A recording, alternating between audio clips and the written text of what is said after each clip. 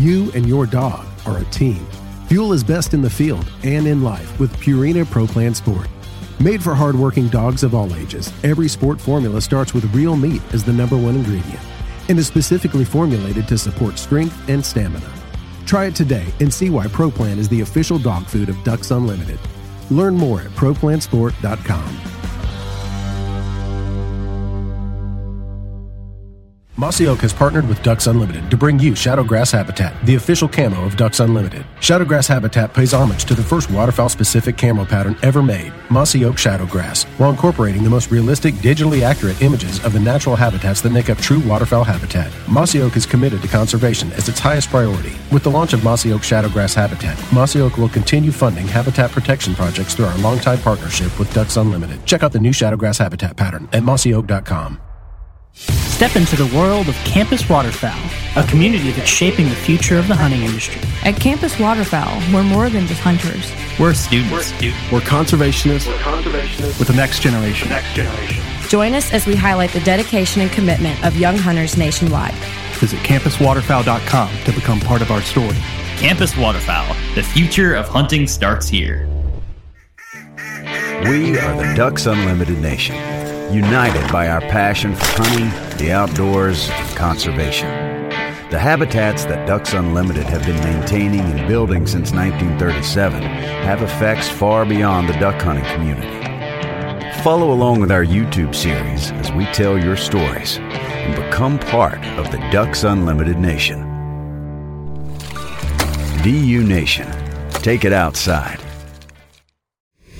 Can we do a mic check, please? Hey everybody, welcome back to the Ducks Unlimited Podcast. I'm your host, Chris Jennings. I'm your host, Dr. Mike Brasher. My name is John Gordon. I'll be your host. And I'm your host, Katie Burke.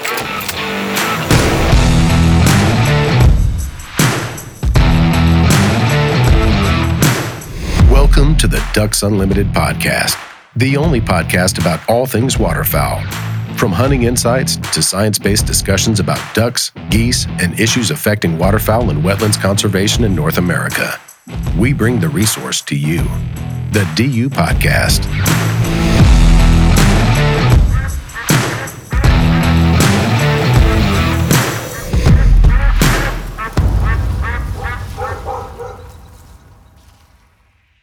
Welcome in, everyone. I'm your host on this episode, Dr. Mike Brasher, and we're going to be following up on a recent episode with Dr. Scott Stevens, where we're going to learn about habitat conditions in a variety of other locations. Scott obviously spoke with us sort of big picture about the prairies, mostly of Canada. We touched a little bit on the Dakotas and U.S. side of things as well. But we have an opportunity here today. I'm on location at Ducks Unlimited's 86th National Convention in Las Vegas. And I think I even mentioned in that previous episode with Scott that I was going to try to corral a couple of folks while I was here and ask them for some updates on habitat conditions in the areas where they work, based on their personal observations and experiences. Scott admitted that he had not gotten out across much of the prairie. So we have an opportunity here today to meet with Brian Hepworth with Ducks Unlimited Canada. He's going to fill us in on a bit more details on what's happening in Saskatchewan. Brian, welcome to the podcast. Thank you very much. Pleasure to be here. You are a first-time guest, and so because of that, we're going to have you introduce yourself. I'll kind of do the intro, at least here, of your position. You work for Ducks Unlimited Canada. You are the Director of Regional Operations for the Prairie and Boreal. And if people had been listening for a long time and paying attention to titles that we introduce for various folks, they might recognize that title as one previously held by Dr. Scott Stevens. He moved into another position here a year or so ago. You're now that Director of Regional Operations position for those two important geographies. So I don't necessarily need you to go through all of what you do, because we're going to try to keep this episode short. We'll have you back some other time to talk about some important habitat work and programs that DU Canada and you are delivering. But to introduce yourself to our audience, tell us, how long have you been with DU Canada? Where'd you grow up? And kind of where are you now, and how long have you been in Saskatchewan? Well, I'm a Saskatchewan boy. I was actually born in Manitoba, but moved to Saskatchewan at a very young age and lived in Saskatchewan my entire life. So finished university in December of 1990 and started with Ducks Unlimited in February of 1991. And wow. So I've been with the company just over 32 years now. Done most things you can do in the field, all the way up from the ground field work. Now, the last 10 years, I've been manager of provincial operations in Saskatchewan. And as of January this year, I'm director of regional operations. So it's kind of like getting your dream job right out of university. So couldn't be happier with what my career's looked like. That's amazing. You've worked in Saskatchewan your entire DU Canada career? I have. I've had the pleasure of doing that. So I'm a consummate salesman of Saskatchewan, but now it's of the Prairie region of Canada. So it's a pleasure to do that. Outstanding. Where in Saskatchewan do you live? I live right in Regina, Saskatchewan. Okay. So kind of that southern, southeastern portion. South Central, yeah. South Central, okay. The heart of some of the best breeding duck landscapes that we have, right? Absolutely. Can't get any better than that. Outstanding. We do want to take a few minutes here. We'll keep this one brief because we're going to package this with a couple of short episodes or short discussions with Dr. Fritz Reid, also about some other important waterfowl geographies, get habitat updates on those areas. But yeah, so from your perspective in Saskatchewan, and you can talk about southern Manitoba as well, if you've traveled over there here lately, or even into southern Alberta, give us as much of a kind of update or perspective from the way you're seeing it, you've heard about it, on habitat conditions and how they're unfolding or have unfolded in the prairies of Canada this year. Sounds good. I'm going to start from left to right, and I'm going to go from Alberta. And I had the pleasure of being in Alberta at the beginning of May and to sort of observe some field conditions there. And it was quite dry, unseasonably warm, and lots of smoke in the area due to forest fires up north, and quite dry in central Alberta as well. So most of Alberta is quite dry. They've had at least 2 years of drought sort of conditions, and that continues with a bit of lack of snow they had and a very quick runoff they had this year. So not a lot of surface water there, so probably below average conditions. As you move into Saskatchewan, from the Alberta-Saskatchewan border, it starts to improve a little bit, and by the time you get to Saskatoon, if you drew a line in central Saskatchewan from Saskatoon to Regina, everything to the east of there is much better conditions, and to the west, it's drying off quite a bit. So as you move to the east, particularly southeast Saskatchewan and southwest Manitoba, very good conditions. I had traveled to Manitoba and, observed from the airplane the great conditions between Regina and Winnipeg. So great runoff in that area. So it's looking much better than it did, consistent with what you've been seeing in the Dakotas as a result of late winter snowstorms that we've had. And also more recently, we've had some really great rain events that have put good soil moisture for the producers, but also maintaining the wetland conditions that we had there. I want to talk about some of those rain events here a little bit more. How widespread were those? Is it certain areas of the region that you described that it fell in more than others? Just kind of give us an understanding of the coverage of those rain events. Yeah, surprisingly, it was almost east of that line again. It's that Regina line, and to the east and southeast Saskatchewan got the bulk of it, and it actually went up through the Yorkton area as well. So I got pictures. Well, I've been here at the convention the other day from Regina, and there's flooded underpasses and there's flooded vehicles on the street. So they had a very quick, fast downpour, thunder shower kind of event, and a lot of precipitation that came with that. So exciting if you're a waterfowl guy, probably not that exciting if your car got flooded, I guess. Yeah, and you mentioned flying from Saskatchewan to Manitoba. Did you see a lot of sheetwater, a lot of shallow, ephemeral, temporary ponds? We know those are so important early in the breeding season, right? I was absolutely traveling at the best time. So it was right as runoff was happening, and there was a lot of sheetwater and a lot of surface and water on the move as well. So, of course, as drainage happens and those things across the landscape, but it did have a really nice mosaic of wetlands. And then from Alberta kind of east to Manitoba, how would you characterize conditions this year to what we may have seen last year? We know if you would go back to 2021, you would say it's vastly improved because 2021 was just like super dry. Last year, we had a little bit of relief and things improved a little bit. I want to believe that things might be a little bit better even this year, but how would you describe that across that landscape? I think that's pretty accurate. So 2021 was a year of extreme drought, and we had a lot of producers without water, even for their cattle operations. So they were in a pretty tight situation from a wetland perspective and a water source for their cattle. So 22 was a little bit better. And as we moved through, I looked at some aerial photography or satellite imagery from 22, and actually the conditions in southeast Saskatchewan had recovered significantly. I spent some time in southeast Saskatchewan, and it was almost like spring runoff. There was sheet water, class 1 and 2 wetlands that were full of water just in, I think it was mid-July. And so those conditions sort of started to rebound in 22 and now improved as a little bit on top of that in 23. So looking for good conditions this year, I think. So, and you may be expecting a little better production this year than last year based on kind of what you're seeing? Yeah, absolutely. Okay.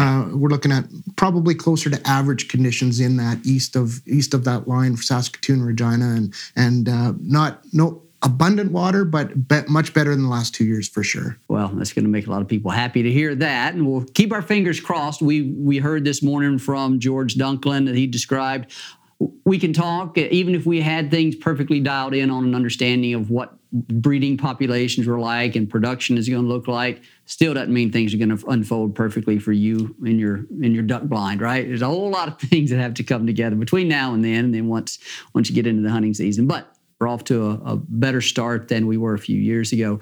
I did want to ask you here, we're going to keep this short. We'll close up here in just a minute. I want to ask you about any notable observations of waterfowl in the region. It's a nearly impossible question to answer in terms of describing abundances or relative abundances compared to what you've seen in past years. But I will just ask any notable observations on the ducks or geese that you're seeing in the area right now. Yeah, so what I did see, I spent a fair bit of time in the parks in Regina, and there's a fair number of Canada geese, and they were pretty much on schedule. So middle of May, there was goslings on the lake there, so it seems to be pretty close to normal conditions there, and did see the first ducklings before I left to come to the convention as nice. Well. So mallards or yes, they were mallards. I'm just trying to think. I want to be There was only a couple, so it was only 3 or 4. So they obviously didn't do quite as well as they had hoped when they initiated their nest. But yeah, quite a few broods of goslings and a few ducks around. So excellent, good to see. And so then, from a habitat standpoint, what do we need to be hoping for from this point, early June 2nd, I think June 3rd actually is our date right now. What do we need to happen between now and August, let's say, to ensure that we have great production, or that the production potential of the ducks that are there is at pretty high levels? Yeah, I think we're hoping for some of those rain events to continue and maintain the wetlands that are there. As wetlands dry out and the broods need to move across the landscape, there's a risk to them and the brood themselves. So, those frequent rain showers that keep the ponds full are very good. And the less they have to walk, the more healthy they'll be at the end of the day. So, and that's probably also important for setting up conditions for next year, even, right? Absolutely, yeah. So soil moisture going into the fall will be well received. I mean, we really hope for that and get that frost seal that I think Scott talked about. So, I think it's really important that those conditions continue. And so far, the pattern is it's regular precipitation events, thunder showers, and that sort of thing. I'm a little concerned about high winds and high temperatures, but that'll be July and August. We'll have to see what happens. And that's just because it can dry things out so quickly when you have high temperatures and high winds. High winds, when you get a 50 kilometer an hour or 70 kilometer an hour wind, it can dry things out very quickly. So, Brian, that's going to wrap it up for us today. Greatly appreciate you spending your time with us, and I guarantee you this won't be the last time that we have you on the podcast. We'll probably connect with you later in the summer, maybe early fall, and find out exactly how those weather conditions have unfolded. So we look forward to catching up with you then. My pleasure. Look forward to it. Thanks, Brian.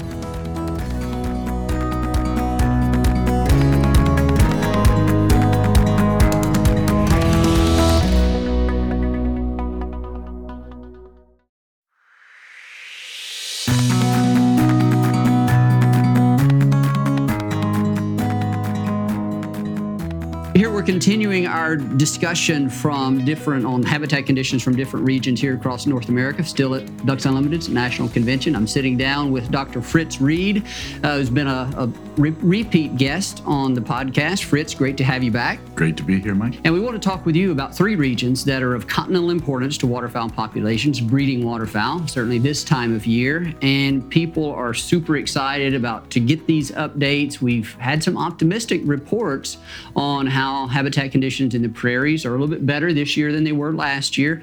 And so now we want to talk about some of the other regions that are of importance for breeding waterfowl, some highly important from a local geography standpoint. There are 3 areas that you're considered and are an expert in. California's Central Valley, and you can talk about some of the other Intermountain West areas as well, actually, now that I think about it, and the Boreal Forest of Canada, and then Alaska. All 3 of those areas are critical for breeding duck production in the Pacific Flyway. Sure. They certainly provide ducks for some of the other flyways as well, but Pacific Flyway folks will be keenly interested in this conversation. You bet. So let's start out with California. That's where you live. How long have you lived in California? 33 years. So you've seen quite a bit of variation in habitat conditions, right? But there is a stark difference between what we have now and what we had just a year ago. And we were under severe, severe drought. And what had happened back in the 80s, initial work was started out. Bob McCladress did work on breeding mallards in California. And what he found after a major flood in 1983, it wiped out a bunch of the mammalian predators. And so you had about 3 or 4 years of really significant nesting success after these massive floods. Now, at that time, there were about 750, 800,000 breeding mallards in California. We fell below 180,000 breeding mallards in California this last year. Wow. So, I mean, it was a horrendous, significant decline. And that was that drop that you talk about, that number was breeding population last year in 2022. And there wasn't much production in 2022 either, right? Exactly. There locally. And that's the point. Yeah, that's the point. And there were a number of places like the Butte Sink, like parts of the Sacramento Valley, where they rely on mallards as one of their significant harvest birds, and they were way down. Still had, because of the drought, if you had water on the landscape, you got other species from the north, but the breeding birds were way down. And it wasn't simply mallards. I mean, gadwall were down, cinnamon teal were down. So now people are very excited. As I think most people have heard, we had significant snowpack, significant rainfall. We got actually too much water in the south end of the Tulare Basin. There's massive floodings going on there. And in fact, we probably will see a paucity of breeding in the far south simply because it's flooding out on nesting sites. But where we see really good situations, the Soon Marsh has always been a great place for breeding mallards. And when you get a really wet winter, wet spring like we have this year, it tends to have brackish waters, which are very good for breeding gadwall, for mallards, and so we're anticipating a Sassoon Marsh should be quite good in the potential for breeding areas there. The Sac Valley, where you have any kind of nest cover, there's plenty of water areas still out there.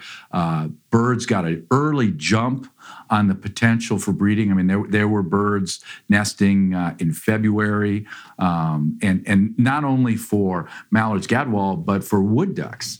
Should be excellent for wood ducks. We did see a decline in wood ducks over that drought period for similar reasons. Really, more in chick and brood survival than in nesting survival. So people are having great hope that we're going to see some good little uptick this year, but especially next year and the year after. So kind of put this in context. We're talking about breeding waterfowl in California, and most folks east of the Rockies aren't going to associate California with breeding waterfowl landscape unless they've listened to past episodes of the podcast, right? That's right. Read magazine articles, that kind of stuff. But the uninitiated in some of this conversation about these important local geographies for breeding waterfowl. Talk about that, the importance of California, different regions there for producing ducks locally that end up in the bag of hunters. How important is that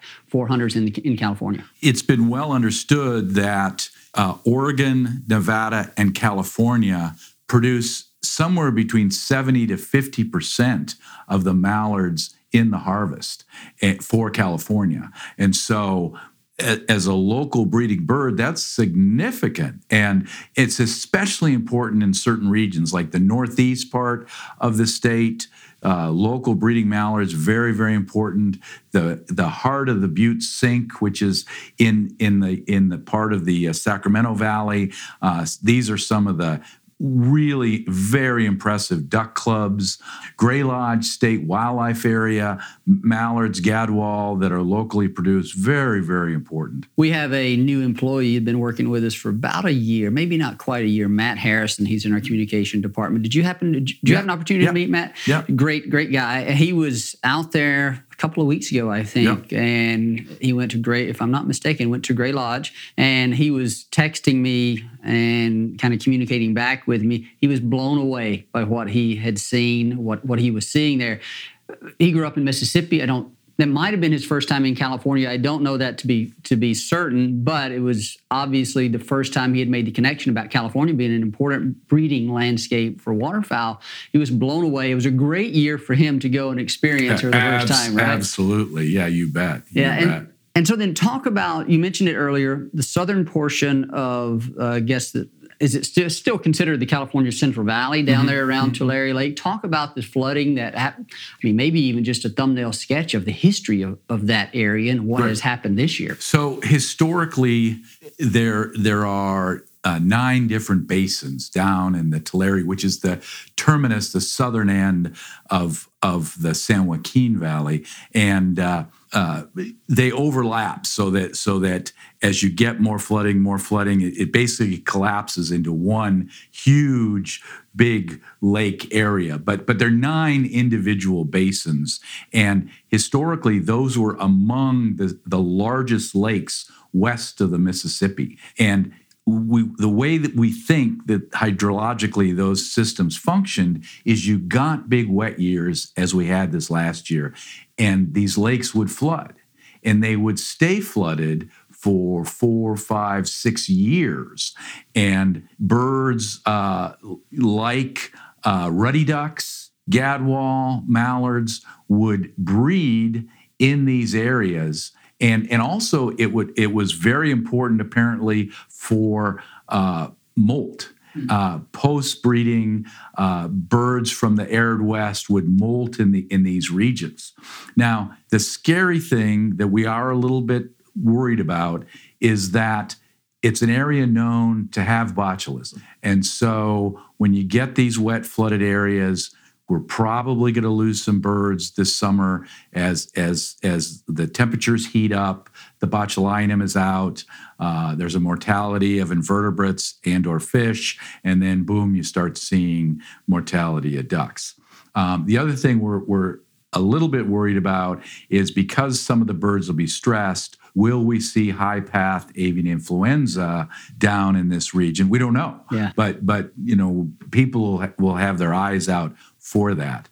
Historically, there's also been some challenges in that there's natural concentrations of arsenic, of selenium, and that potentially can be a problem.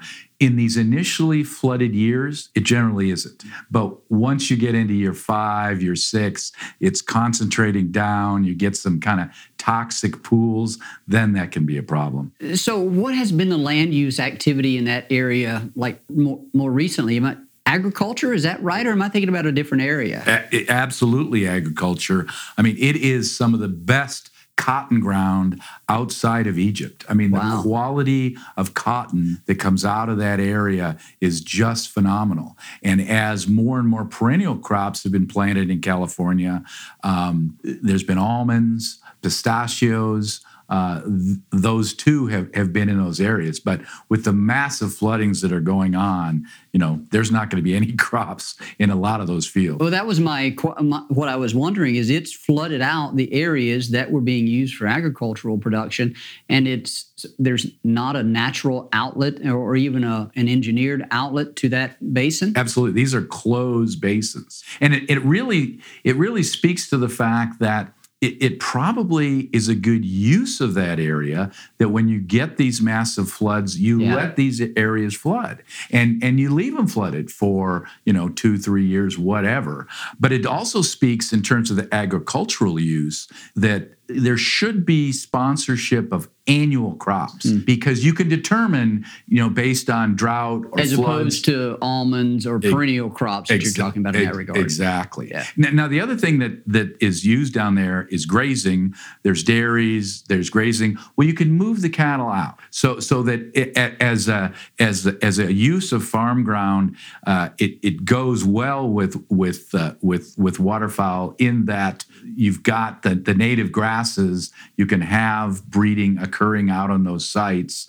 When you get those big flood events, you can move the animals out of there. What do we expect in terms of how that may affect waterfowl distributions come fall and winter? I mean, that's going to be some great habitat down there, I would imagine. And what are we expecting? Absolutely, and it has far greater influence than just the local Tulare Basin. Because what's happened as Tulare's been dry for multiple years, the terminus in the Central Valley really has been the grasslands. San Joaquin Valley, The San Joaquin Valley. That was the terminus. Now you have viable habitat to the south. And in fact, historically, when hunters talked about hunting in the grasslands in January, they talked about all these new pintails. Well, these new pintails probably were pintails that had moved south into Tulare and were in fact starting to move north. Wow. This is the same way Arkansas talks about pintails migrating back north from Louisiana once you get to about January. Absolutely. Very, very similar situation. Amazing. Amazing. But before we leave the Central Valley,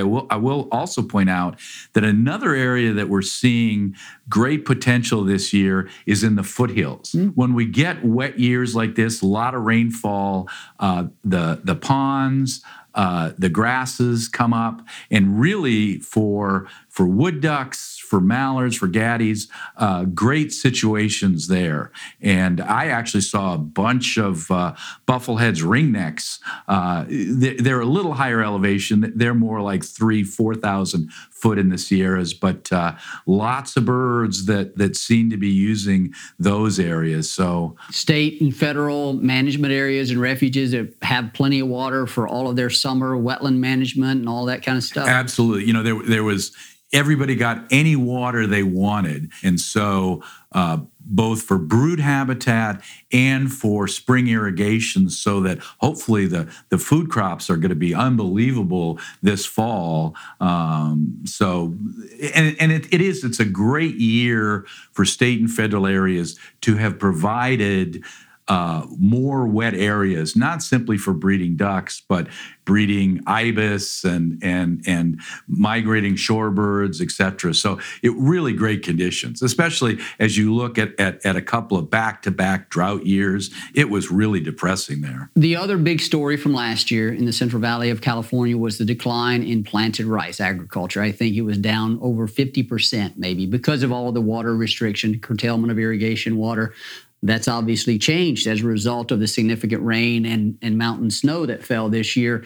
What's your understanding of the expectation or even observations of planted rice in the Central Valley this year? Are we back up to that 500,000-ish acre mark? The one challenge is that because of all the flooding, some of the farmers couldn't get water off of some of these areas. And you reach a point, it's kind of the June 1 date. If you can't pull water off by June 1 and have planted your field, you're kind of getting too late to be able to have an effective crop and assure yourself you're going to be getting off. The good news is most of our farmers were able to get crops in, etc. But last year and the year before, one of the real challenges was not only did they not plant rice, but they disked all the weeds in so that it was just black soil. And so even when we got the floods at the end of December into January, there's no food from weed seeds out there. So it was a tough way to go. Wow. Yeah. Well, it's an absolutely spectacular, maybe, I don't know if once in a lifetime is an exaggeration, but it's certainly a very, very anomalous turnaround from last year to this year, right? Absolutely. Do you recall a more stark turnaround from one year to the next in your 33 years of being in California? 83, before I got there, I've seen the pictures, I've heard folks talk about it. That probably was even more amazing, but it's close to what we have now. But this is the big one, and you know the damage to infrastructure that those floods had has been pretty severe. I mean, there's lots of places where connecting waterways and redeveloping conveyance ditches has had to occur because they got wiped out. That gives me a great idea to connect with somebody like Virginia Getz here a little bit later on and talk with her about how those kind of flood events have either challenged some of our habitat delivery activities or given us additional opportunities for helping deliver solutions to some of those problems. Absolutely. And what I'd recommend is you get a chance to talk to Virginia and one of our key engineers. Yeah. Because those guys are especially going to be able to give you stories of strange situations where they had to dump rock into areas so it didn't destroy a bunch of work that was ongoing. So yeah, some pretty wild times for sure. Fritz, we're going to take a break right here and hear from a couple of our sponsors. And we'll come back. We want to talk with you about a few other areas. The Intermountain West, we'll get some input from you on what you know there. Then, of course, the Boreal Forest and Alaska. Stick with us, Fritz. You bet.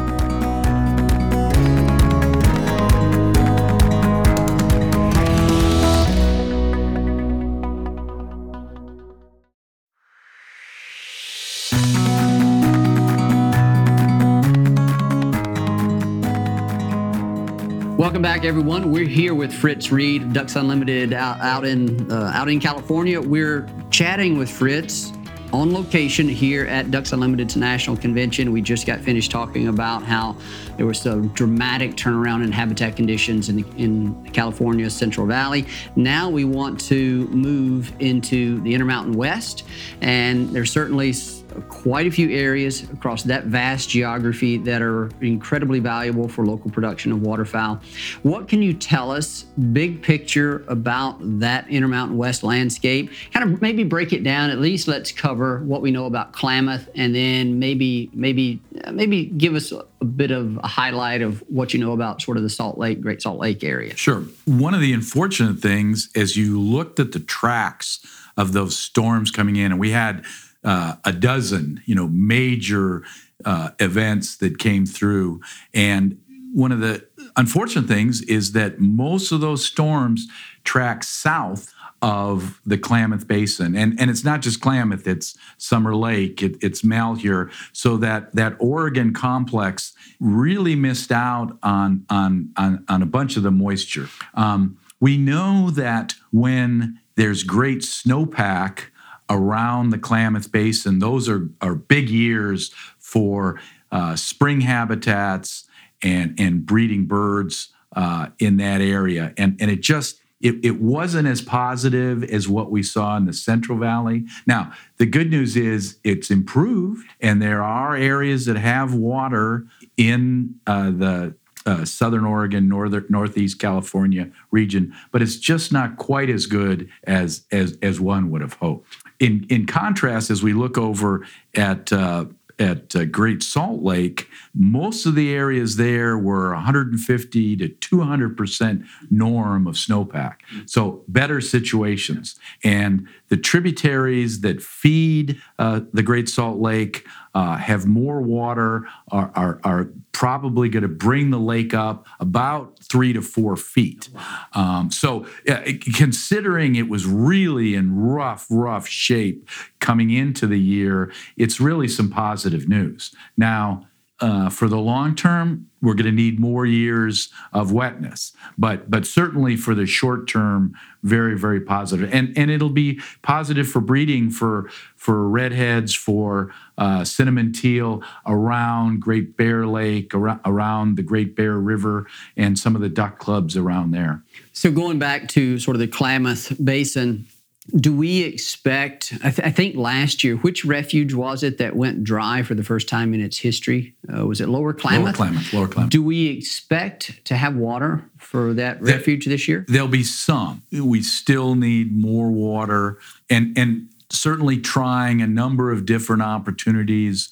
There's Tule Lake Refuge. Tule Lake Refuge has water that is used partly for the suckerfish, which are an endangered fish species, but Ducks is working with the federal refuge, working with some of the indigenous people up there, working with the farmers to provide water for fish habitat, and at the same time get water shallowly flooded for waterfowl, so that both those groups can benefit. And so that's one of the hopes we have. And certainly where there's water available, you see a lot of bird usage. So it sounds like across all of that California landscape that's important for waterfowl, many portions of the Intermountain West, maybe all portions of the Intermountain West, maybe perhaps give or take a few isolated areas, are better off this year than they were last year. Absolutely. But there are still some areas, Klamath Basin being the prime example, that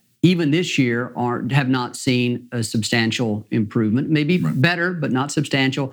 And then Great Salt Lake, notably better, but still long-term concerns and needs for more moisture, more innovative conservation successes. Absolutely. Yeah, that's a good description. Fritz, let's move north a little bit. Get into the boreal forest. It's a landscape where you've made enormous contributions across your career here at National Convention. You were honored for your years of service to Ducks Unlimited. Team effort.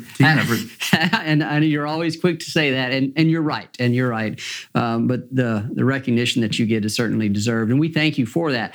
So talk about that landscape. It's special to you. You've developed strong relationships with those partners that make up that team. And so I know as conditions unfold or as they go up and down, of course, it's a much more stable landscape. We know that.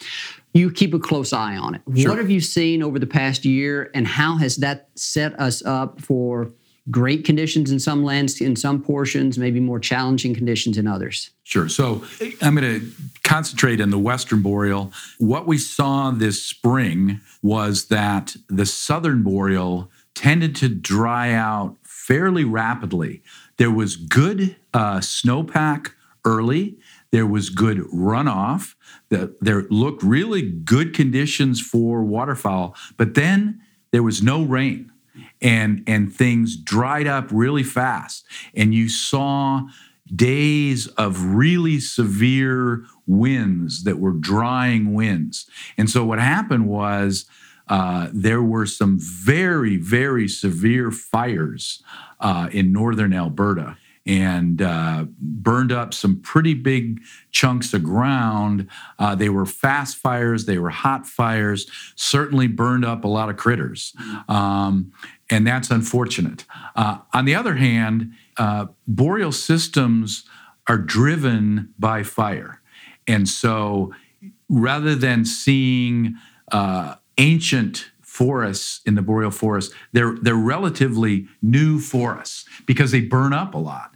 And so, there were fires, but they'll release nutrients so that we'll expect in those areas a lot of grasses, a lot of forbs. So next year in some of those fire areas should be pretty good for waterfowl, actually.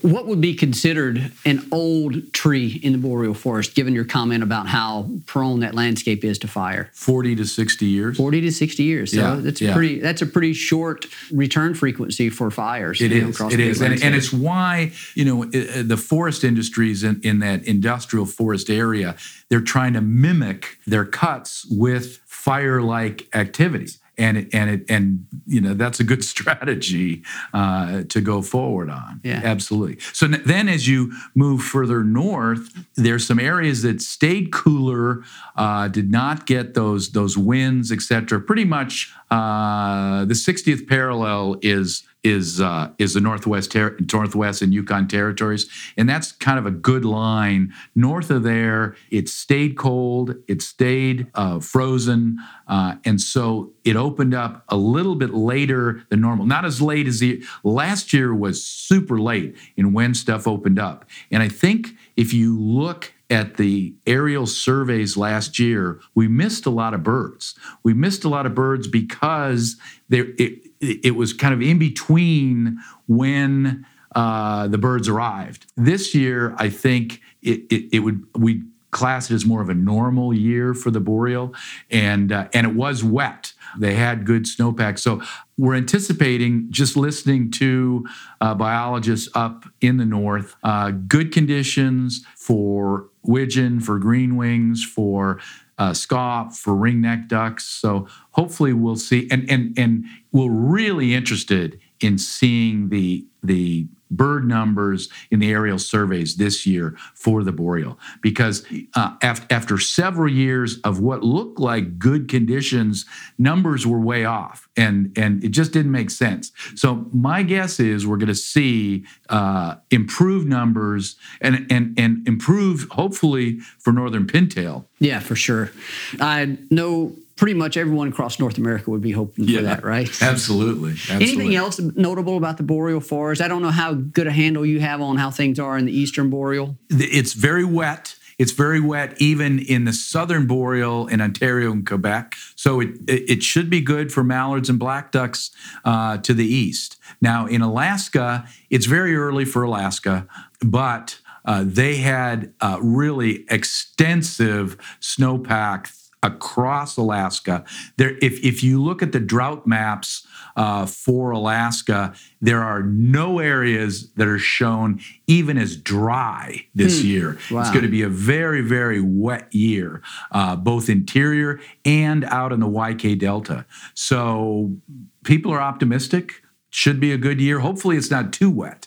But it was a late spring, so we anticipate that breeding will be 2 to 3 weeks later than normal. I can add a little bit to that.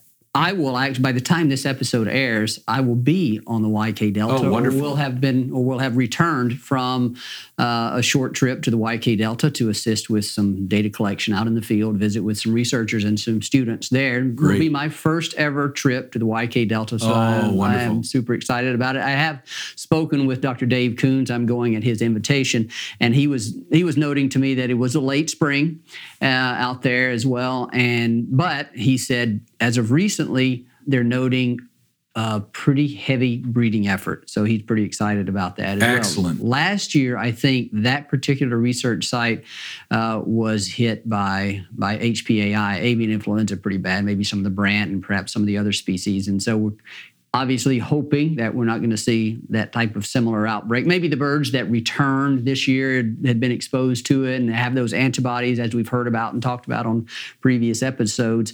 Now, what happens with the juvenile birds as they hatch and hit the ground and have those naive immune systems, we'll just have to wait and see. But I'll be there at a time when I think the birds are still nesting. I don't think any of the goslings or ducklings will have hatched by then, but certainly looking forward to that. Oh, absolutely. That's wonderful. I'll take lots of pictures. Good.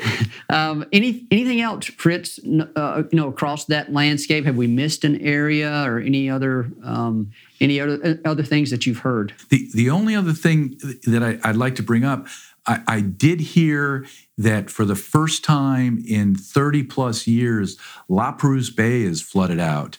And, really? And they were unable to get in there for field season. Now, La Perouse or Carrick Lake or both? Carrick. Okay. Yeah, Carrick. And that, of course, is a world-renowned research station, especially for white geese and white fronts, but for eiders, for waterfowl, it's a huge area. Yeah, I saw that email as well. Dr. Mitch Wiegeman, University of Saskatchewan, our endowed Ducks Unlimited Canada endowed chair there at University of Saskatchewan, was their summer field crew was going to try to get in there, and it was they were too late. Everything had already thawed, and it was flooded out, and they had no place to land. Couldn't even land. And that was just crazy for me to even think about. But the contrast between Carrick Lake, Queen Maud Gulf Bird Sanctuary, and sort of the far northern central Arctic being 3 weeks early, I think was the estimate that we heard. Compare that to what we're seeing on the YK Delta in Alaska. Dave Kuhn saying it's a late spring. Yeah. There's not a lot of uniformity in any given year with how the timing of spring phenology and habitat conditions, is it? That's right. Absolutely. And that's why it makes it very difficult to handicap how things are going to play out, right? But why it's so important that, we don't have all our eggs in one basket, that we have broad areas in the boreal and in the Arctic where birds are spread out, and success in one area may be met with failure in another. And so as you go across years, you maintain some stability. Yeah. And just another touch point on that Carrick Lake note that we made there, people are obviously going to wonder upon hearing that how it's likely to affect. Was it legitimate flooding out of nest sites? I don't know. Have you heard? Is it flooding of that nature, or it was just broken up early and they couldn't land? I heard it was early. Okay. And so don't know what the breeding effort was going to be, but the fact that they couldn't get in there at all is really pretty amazing. But even if it wasn't the flooding out of nest, the fact that it would have been so early also causes you concern when you think about some of the things that we've been learning from Ray Alisaskas and Mitch and others that are studying that area and analyzing the data.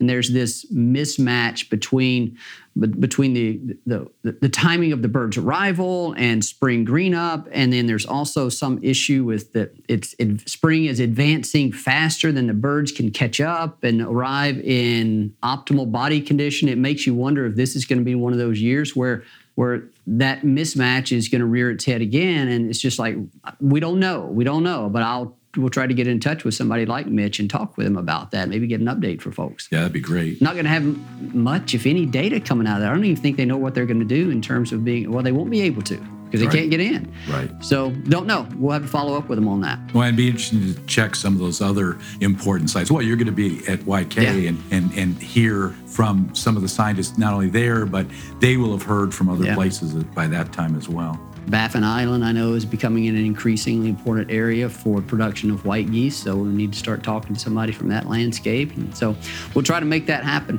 Fritz, anything else? Any other parting words? Nope. All right. So overall, obviously better in the western U.S., better, about the same average in the Boreal and Alaska? I would say better overall in the Boreal, with the exception of the southern Boreal, that there had been some real dryness, some major fires in some of the areas. Fritz, always enjoy catching up with you. You're a wealth of knowledge across so many geographies, and I know our listeners love hearing from you as well. Well, thank you very much. A very special thanks to our guest on today's episode, Brian Hepworth, Ducks Unlimited Canada's Director of Regional Operations for the Prairies and Boreal. He joined us early on to give us an update from the prairies.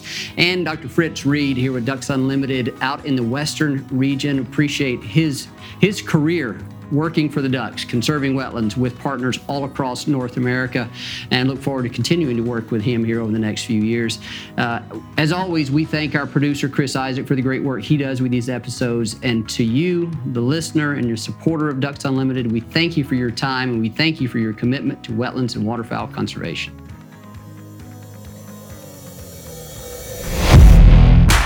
Thank you for listening to this episode of the DU Podcast.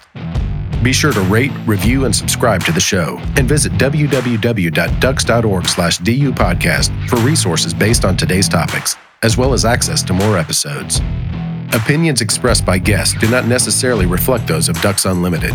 Until next time, stay tuned to the Ducks. Stay tuned to the Ducks.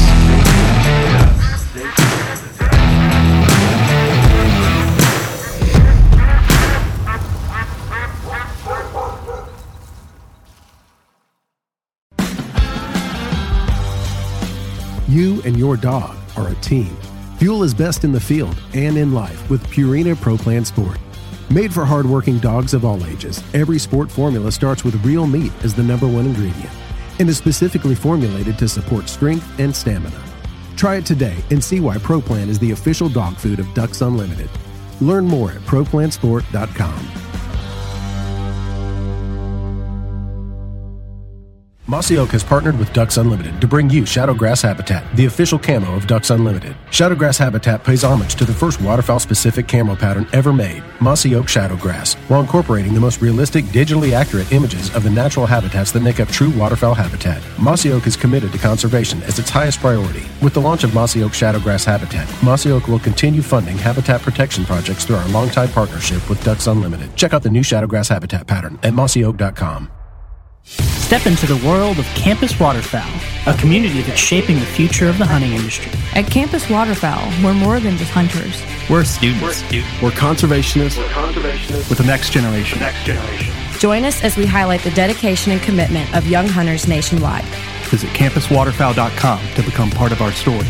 Campus Waterfowl, the future of hunting starts here. We are the Ducks Unlimited Nation, united by our passion for hunting, the outdoors, and conservation. The habitats that Ducks Unlimited have been maintaining and building since 1937 have effects far beyond the duck hunting community. Follow along with our YouTube series as we tell your stories and become part of the Ducks Unlimited Nation. DU Nation, take it outside.